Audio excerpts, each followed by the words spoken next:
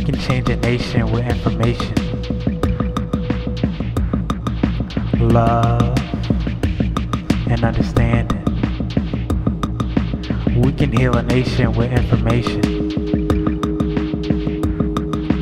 Love and understanding. So sometimes, a lot of times, people will say that your attitude determines your altitude. Like they say, have an attitude of gratitude, and where you go is based on your attitude, your energy. And I know you have some things about that and some thoughts you want to share. What would you like to share? I think an attitude of gratitude and all that makes sense to me.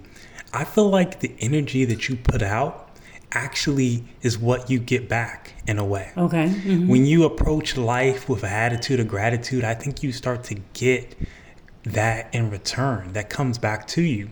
And I was just thinking to myself, like, why do good things happen to good people? Why do bad things happen to good people?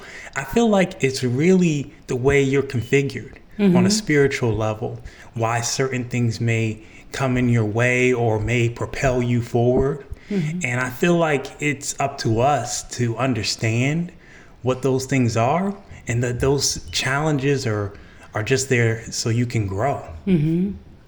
Okay, that's interesting. That's interesting. Okay. That's just the way I see it. And I feel like if you are able to navigate life and have those challenges propel your growth, and have other things just help you move forward in life, I feel like you should just continue to allow those things to happen with a calm, open heart and a warm spirit. Okay. Well, that's it. We'll wrap this up. Okay, thank you for sharing that. I appreciate that. I appreciate it. Thank you.